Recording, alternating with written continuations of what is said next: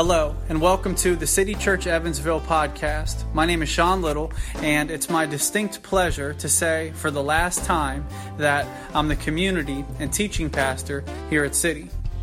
Today I had the honor to share one more time before my family and I move to Hawaii. So without any further ado, here's my final message at City Church.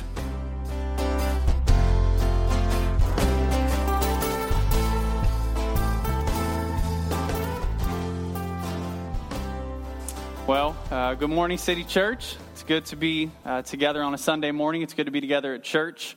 Our last Sunday here in Evansville. The first time that I showed up in the pulpit of City Church was 141 Sundays ago, November 23rd, 2014. As many of you may recall, my hair was shorter and my sermons were longer. You guys might remember that. To be exact, that first sermon was 1 hour, 11 minutes, and 22 seconds.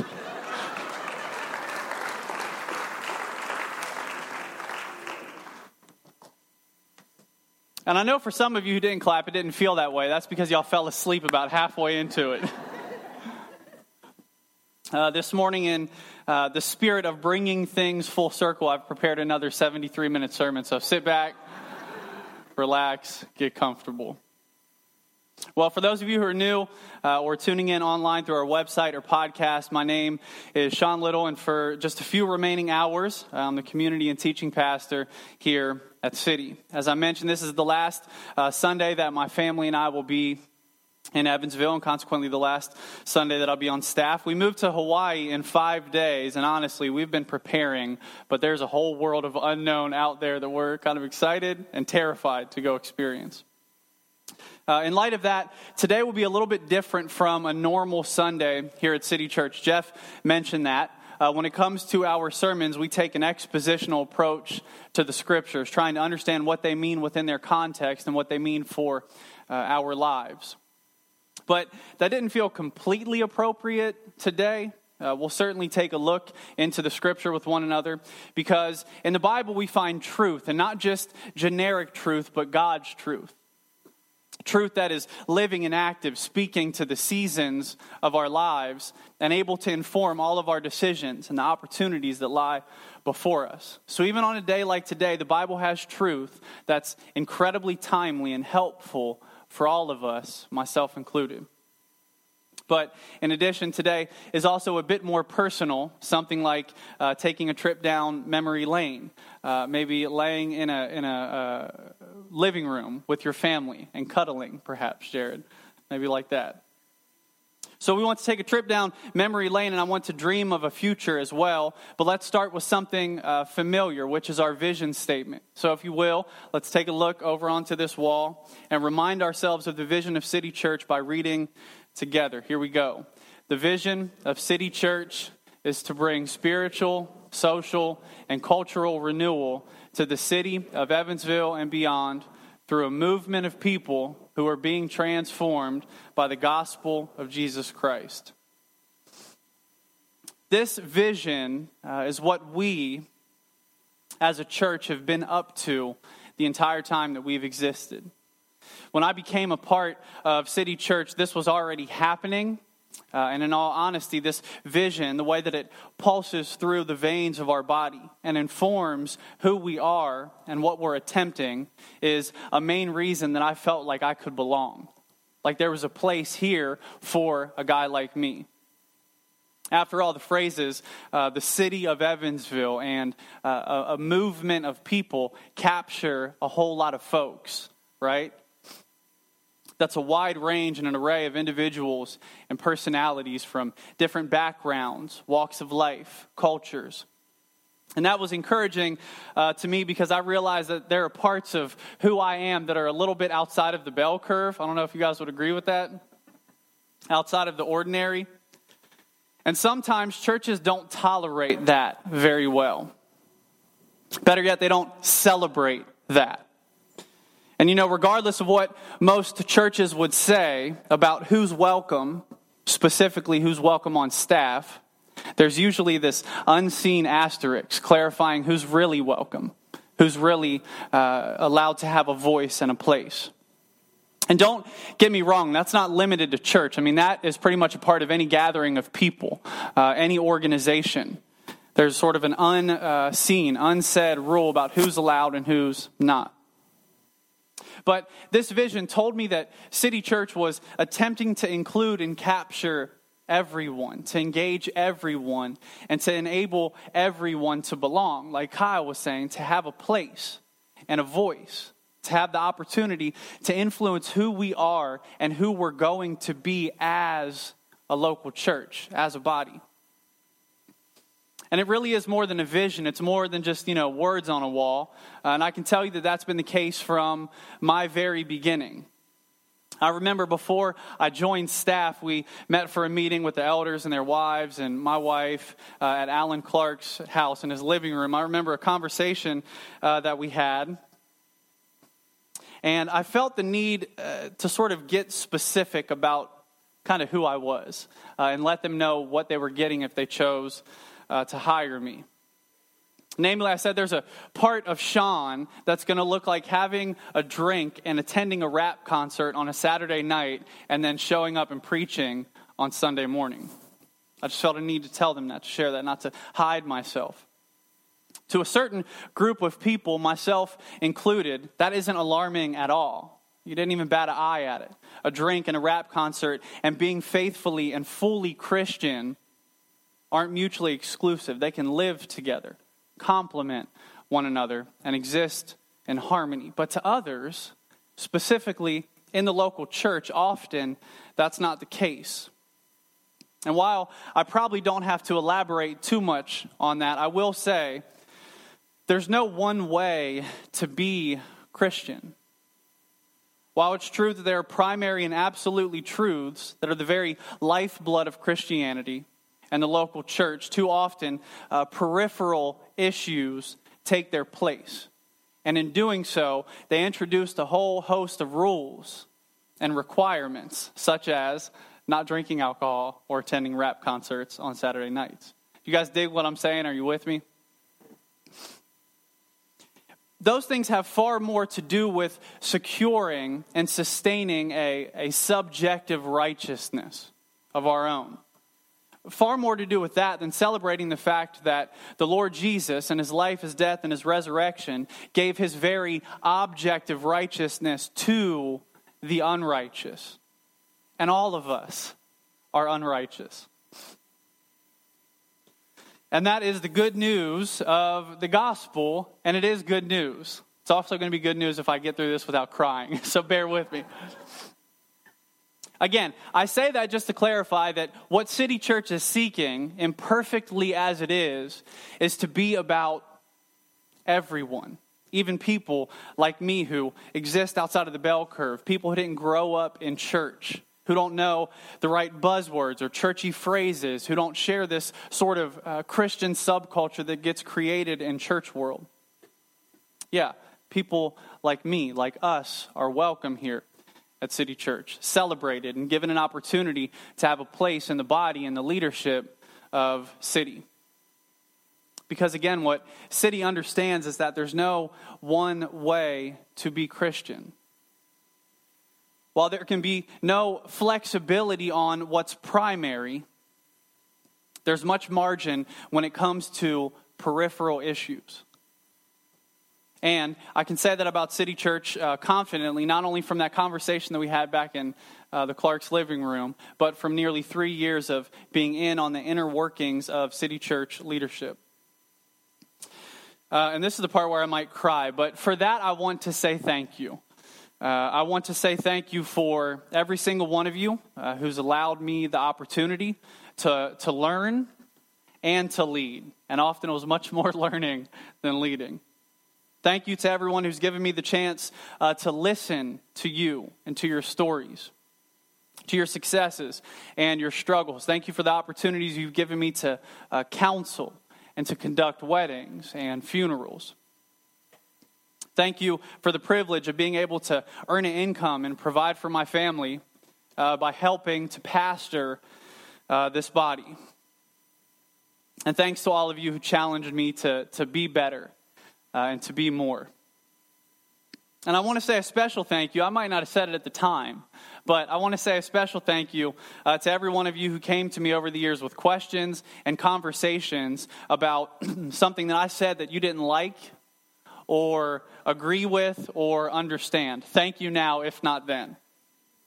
Because it is so easy to misunderstand people and then to write them off, isn't it?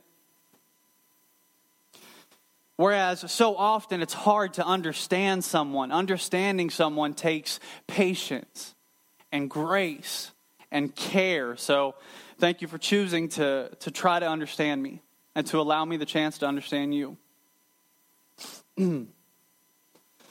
Also, I want to thank Jeff for taking a risk on a guy like me. We were sitting at a staff meeting recently talking about that 73-minute sermon, and he said one of your first lines was, "I like dirty rap music," and I just dropped my head and thought, what am I going to do with that? So thank you for taking a risk on me, for investing in me, and going to bat for me, because there have been plenty of times where you had to, for caring about me and my family, and for loving me.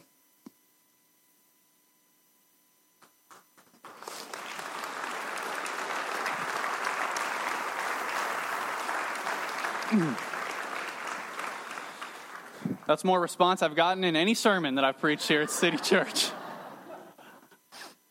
I want to thank the elders as well for doing the same, for my co-workers also. Last but not least, I want to thank my wife, Erin. And I can't keep looking at you while I say this, so let me look down and read this. You've been on my side and in my corner for the last decade. Thank you for helping me and supporting me, for tolerating the late nights of sermon prep, last-minute meetings, unexpected phone calls. You've done that with patience and grace. So thank you.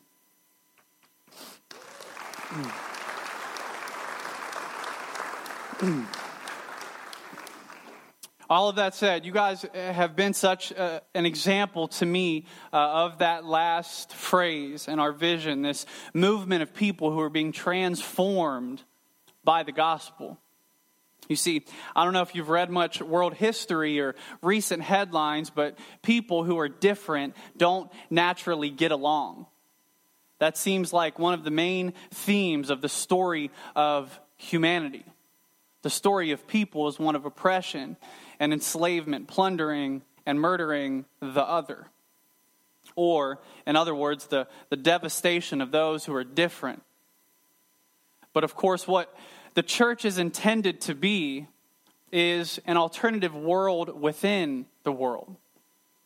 A kingdom inside of a kingdom, where people of all nations, languages, classes, and genders, different people make up one body. Now, the church certainly hasn't done this perfectly, and at times it seems the church has been the front runner of discriminating and devastating. I realize that. But I do want you to look around this morning. I mean, literally, take a second and look around.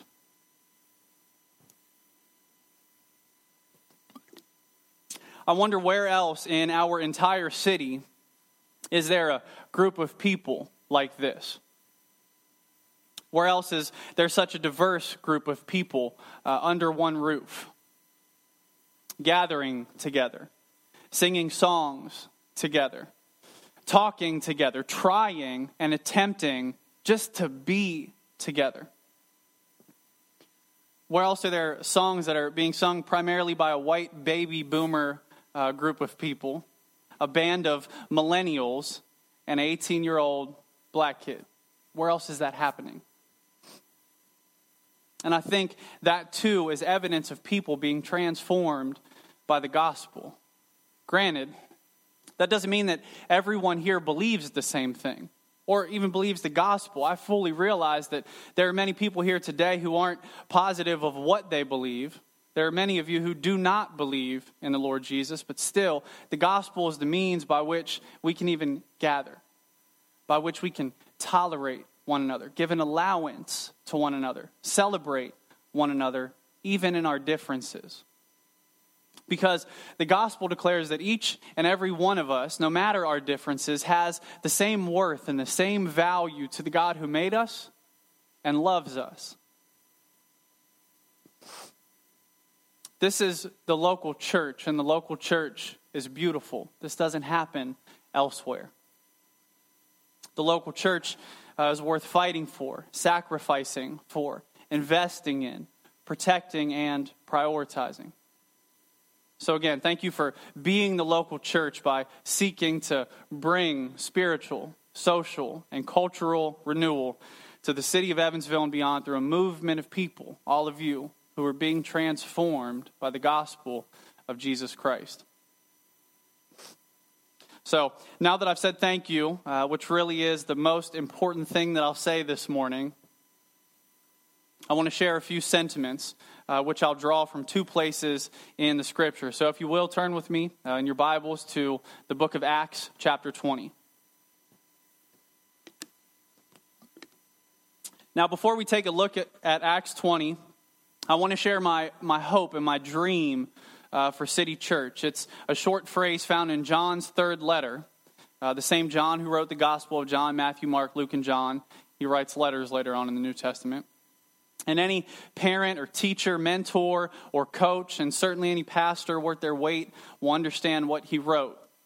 It's found in the third letter of John. You don't have to go there. Just go to Acts 20.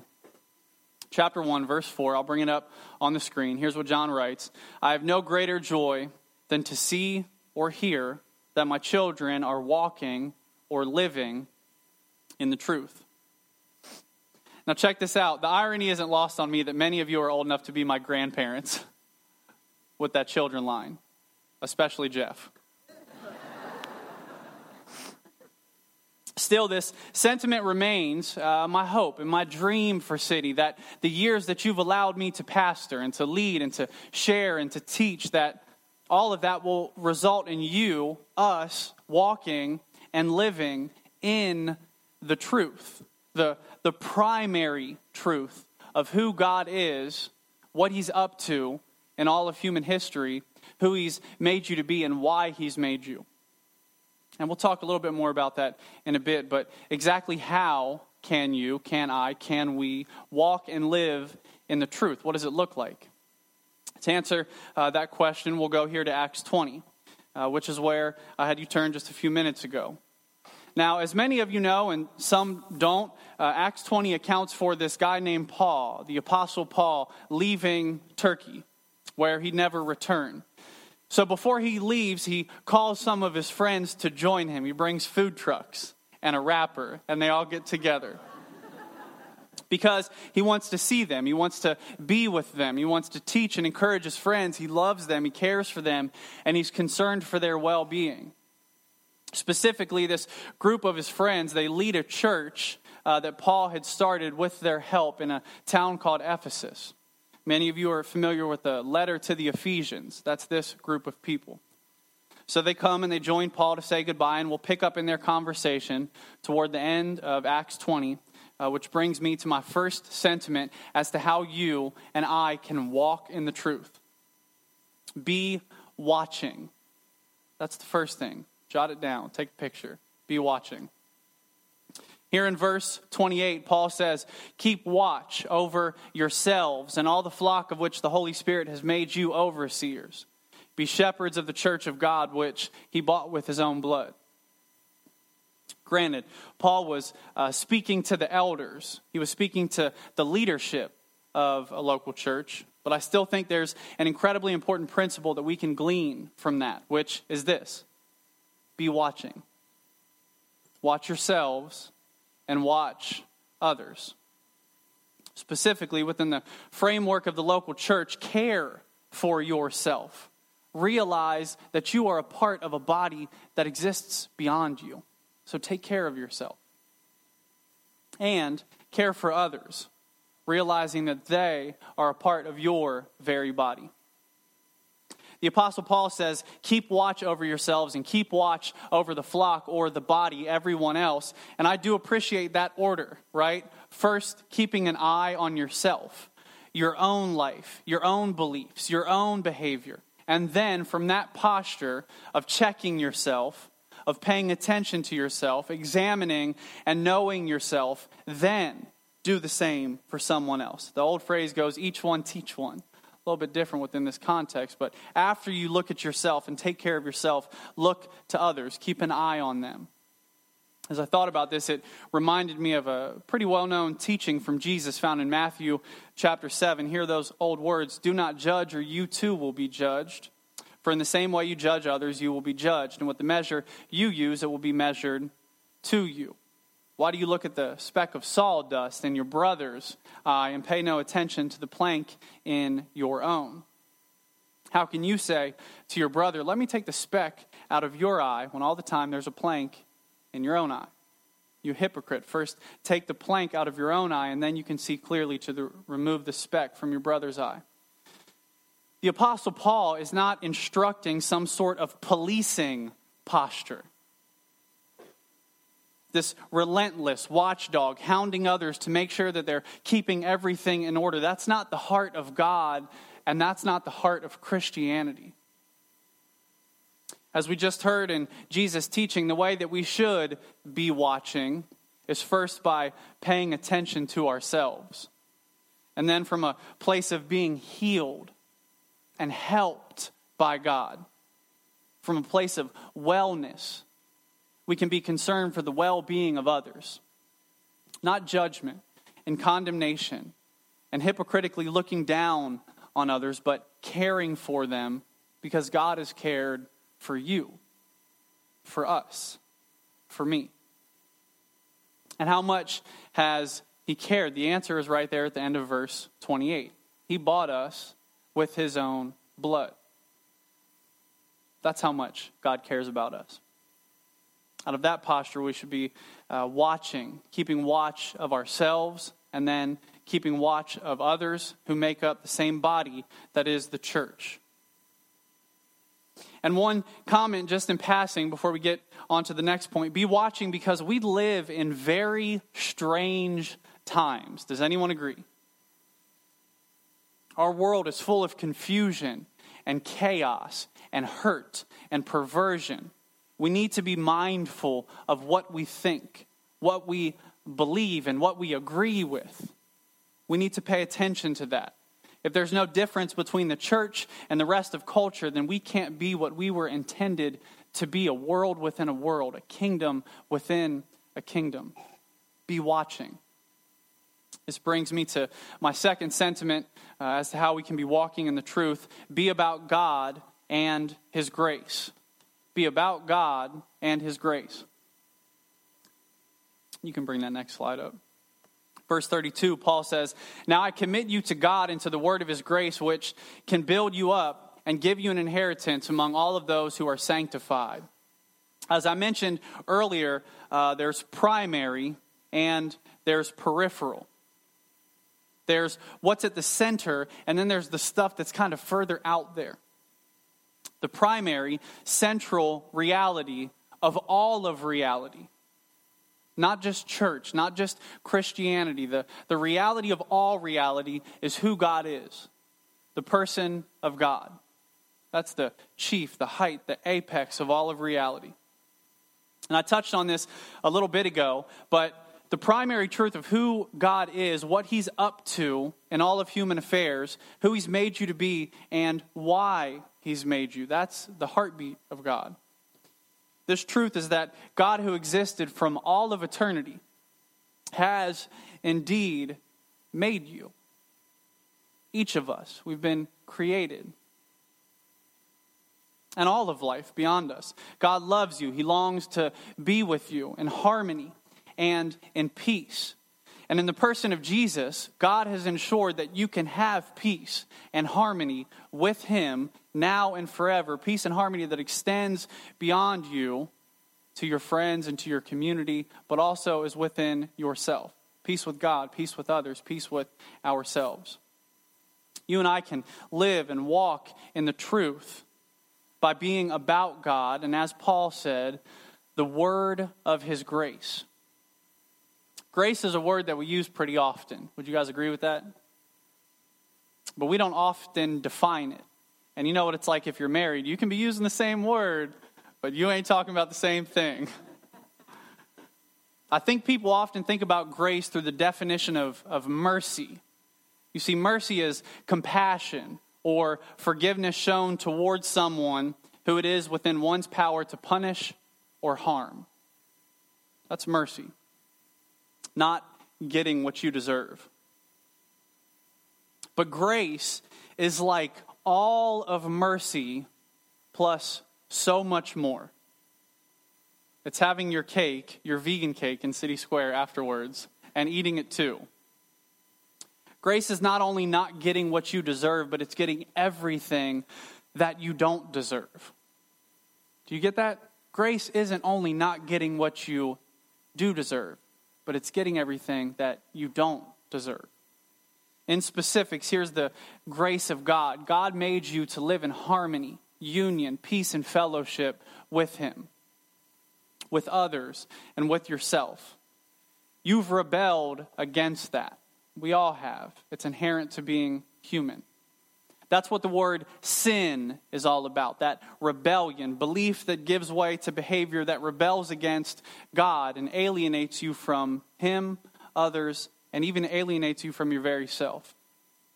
And God is without sin. He's without rebellion. He's perfectly harmonious and peaceful within Himself. The Trinity of God, Father, Son, and Spirit reside in perfect union and perfect fellowship. And because of that, God cannot reside with chaos, division, and turmoil that comes along with sin. You can't do it. You guys read that book, Boundaries? God has boundaries. Can't do it. And what the Bible tells us is that the only way that sin can be reconciled is through blood. Without blood, there's no forgiveness of sin. Sin destroys life as it was intended to be. And so an innocent life has to be destroyed to bring it back into harmony. Now, the mercy of God is this, that you, in all of your rebellion against God, and I'm speaking to both Christians and non-Christians, in all of your rebellion, and you know the specifics of your life, so I don't have to get at you, but in all of your rebellion, you still woke up today. You have breath, and you have life, and you have senses, and employment, friends and family. You have hopes and dreams and ambition, opportunities. And the Bible tells us, especially on a wet morning, that God sends His rain on the righteous and on the unrighteous.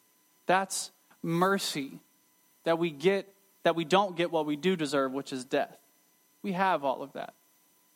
That's God's mercy. But the grace of God is all of that mercy and so much more. The grace of God is fully expressed in the person of the Lord Jesus. God, who is Emmanuel, meaning God with us. Jesus is God in the flesh, the visible image of the invisible God. And what the scriptures account for is that Jesus came to seek and save the lost, to restore harmony, to make all of life as it was intended to be. He lived a perfect life as all of us were intended to live, but none of us have. And in His death, He died a death that all of us deserve, but none of us need to die. He died the sinner's death, being cut off from God. Again, the death that we deserve to die, but none of us have to if we simply believe in the Lord Jesus. And so here's the grace. When we believe in the Lord Jesus, God sees and He treats and He makes us into the likeness of His Son. He sees us as Jesus. That's the grace. Not only what you, not only not getting what you deserve, but getting what you don't deserve. Why would we deserve to be treated by God as He treats Christ, who is perfect, when we are so imperfect? So not only do we not get what we deserve, but we actually get the righteousness, the perfection, peace, and harmony, and union, and fellowship of being God's sons and daughters as we were intended to be. This is the grace of God, and that's good news. That's good news. I need that good news every day. Be about God and His grace. And lastly, one more sentiment as to how we can be walking in the truth. Be human. Write that one down, because a lot of us struggle with that. Be human. We'll see this starting in verse 36. When Paul had finished speaking, he knelt down with all of them and he prayed. They all wept. As they embraced him and kissed him, what grieved them most was his statement that they would never see his face again. Do you see how, real life that is? A lot of times we don't expect all of that realness in a book like the Bible because we kind of have it compartmentalized and over there. How very human it is. Paul and his friends, the people that Paul had created a church with and for, these people who were a part of the same church body, when it was time for Paul to leave, they wanted to see one another. So they gather and they say goodbye, they speak and they pray with one another, they weep and they hug and they kiss. And if you're going to kiss me, please just kiss me on the cheek so we don't have to do an awkward roundabout thing. They weep, they hug, they kiss, and they're all very sad. They're grieved. Check this out on the be human thing. God gave us our emotions. Being a complete human being, a whole human being, is partly being in touch with our emotions. Granted, God also gave us our minds and our intellect, our reason. So we're not only emotional, we're also rational thinking beings, but those are supposed to work in harmony with one another. So I encourage you to walk and to live in the truth by being human. Wade into your emotions. That's scary territory for a lot of us, myself included. Wade into your emotions. Identify what emotions have become amplified, and then which emotions have become suppressed. Once you do, spend some time there. Identify it and then sit there for a while. Ask yourself, why has this emotion become greater than this other emotion, which I buried? Often, it's because of wounds and hurt in our lives. And we all have wounds and we all have hurt, even though it's not a nice thing to talk about at church. Personally, I know that much of my emotional being was buried through the hurt and pain and chaos of my childhood. Thankfully, because of God's grace, the kindness of Christians, and a whole lot of counseling, I began to recover a part of me that was buried for many years. Not to make things sound better than they are, and you can ask my wife for confirmation, because there's still woundedness and hurt and sorrow that expresses itself in anxiety and frustration and fear and anger. But I'm working through those things. I'm processing. I'm learning more about the grace of God, that God isn't content just to save me and then see me someday in heaven or see me someday in eternity. But part of what Jesus meant when he said he came to give me life that's abundant is making me whole. He wants to make you whole, complete, together, in harmony with yourself, with others, and with God. God's not satisfied just to work out our relationship with him. Because of that, I and you, we have license to be human in all of our failures and shortcomings and brokenness, and in all of the glory, wonder, and awe of being made in the image and likeness of God. Be human.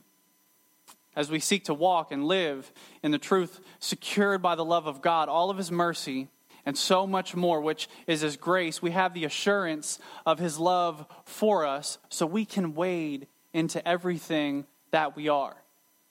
And we can even bring all of that to church with us. And we can even bring all of that to reading our Bibles and gathering with one another in city life groups. We can bring all of us into the fellowship confidently because God knows us and he loves us and he encourages us to do that.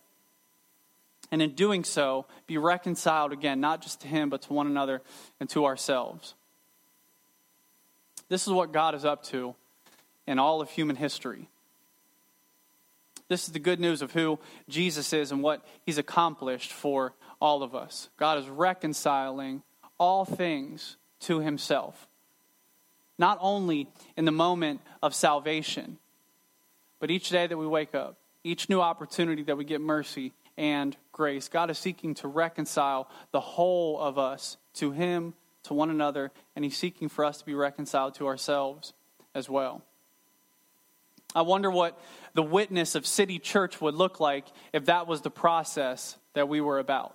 If we could speak to people in regular language, talk to them about their wounds and their hurts and what they've been through, and say, you know what, I have wounds, and I have hurts, and I have bad experiences. But God loves me through all of that. He's with us. He loves you. He wants you to be whole. And you know what? You can come to church with me, because at City Church, we're trying to figure all of that out. And you don't have to leave a part of yourself tucked away, removed. God knows you. He loves you. He's for you. And in Christ, He's accounted for your whole being. You can't hide from God, and we're not intended to hide from one another or ourselves. To live and walk in the truth, be watching, be about God and His grace, and be human. Will you guys pray with me?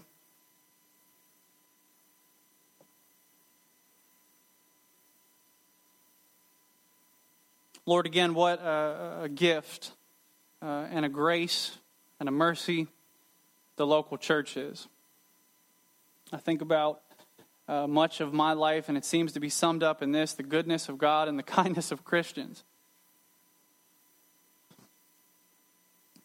We don't deserve to have a place like this. We don't deserve to have the story of City Church, one of blessing and provision, communicating the gospel, where men and women are reconciled to you, to one another, and even to ourselves. But you've been pleased to give us this, along with everything else, which the apex is your Son, Jesus. You've not spared His life. You valued us at that cost. You did so willingly and joyfully, that we would be set free, that we would be liberated, that we would be able to gather with one another, get outside of ourselves, get past ourselves, and worship you. Part of worshiping you is saying hi to strangers. Part of worshiping you is singing songs that we don't sound good singing. Part of worshiping you is gathering consistently. So thank you for not just leaving us unto ourselves with you, but giving us a body and a place to be a part of.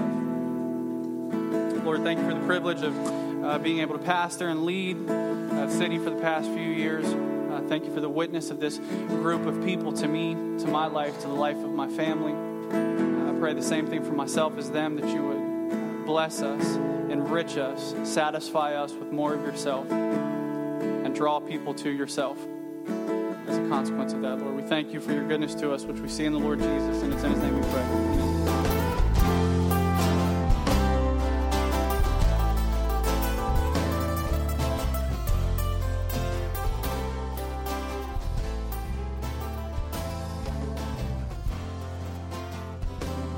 Well, thank you again for tuning into the City Church Evansville podcast. I say this often, and I mean it every time. We are more and better because you choose to make City Church your home and to be a part of our body. We'd love to have any of you who don't come here regularly on a Sunday morning at 9:15 and 11 a.m. at 314 Market Street in downtown Evansville.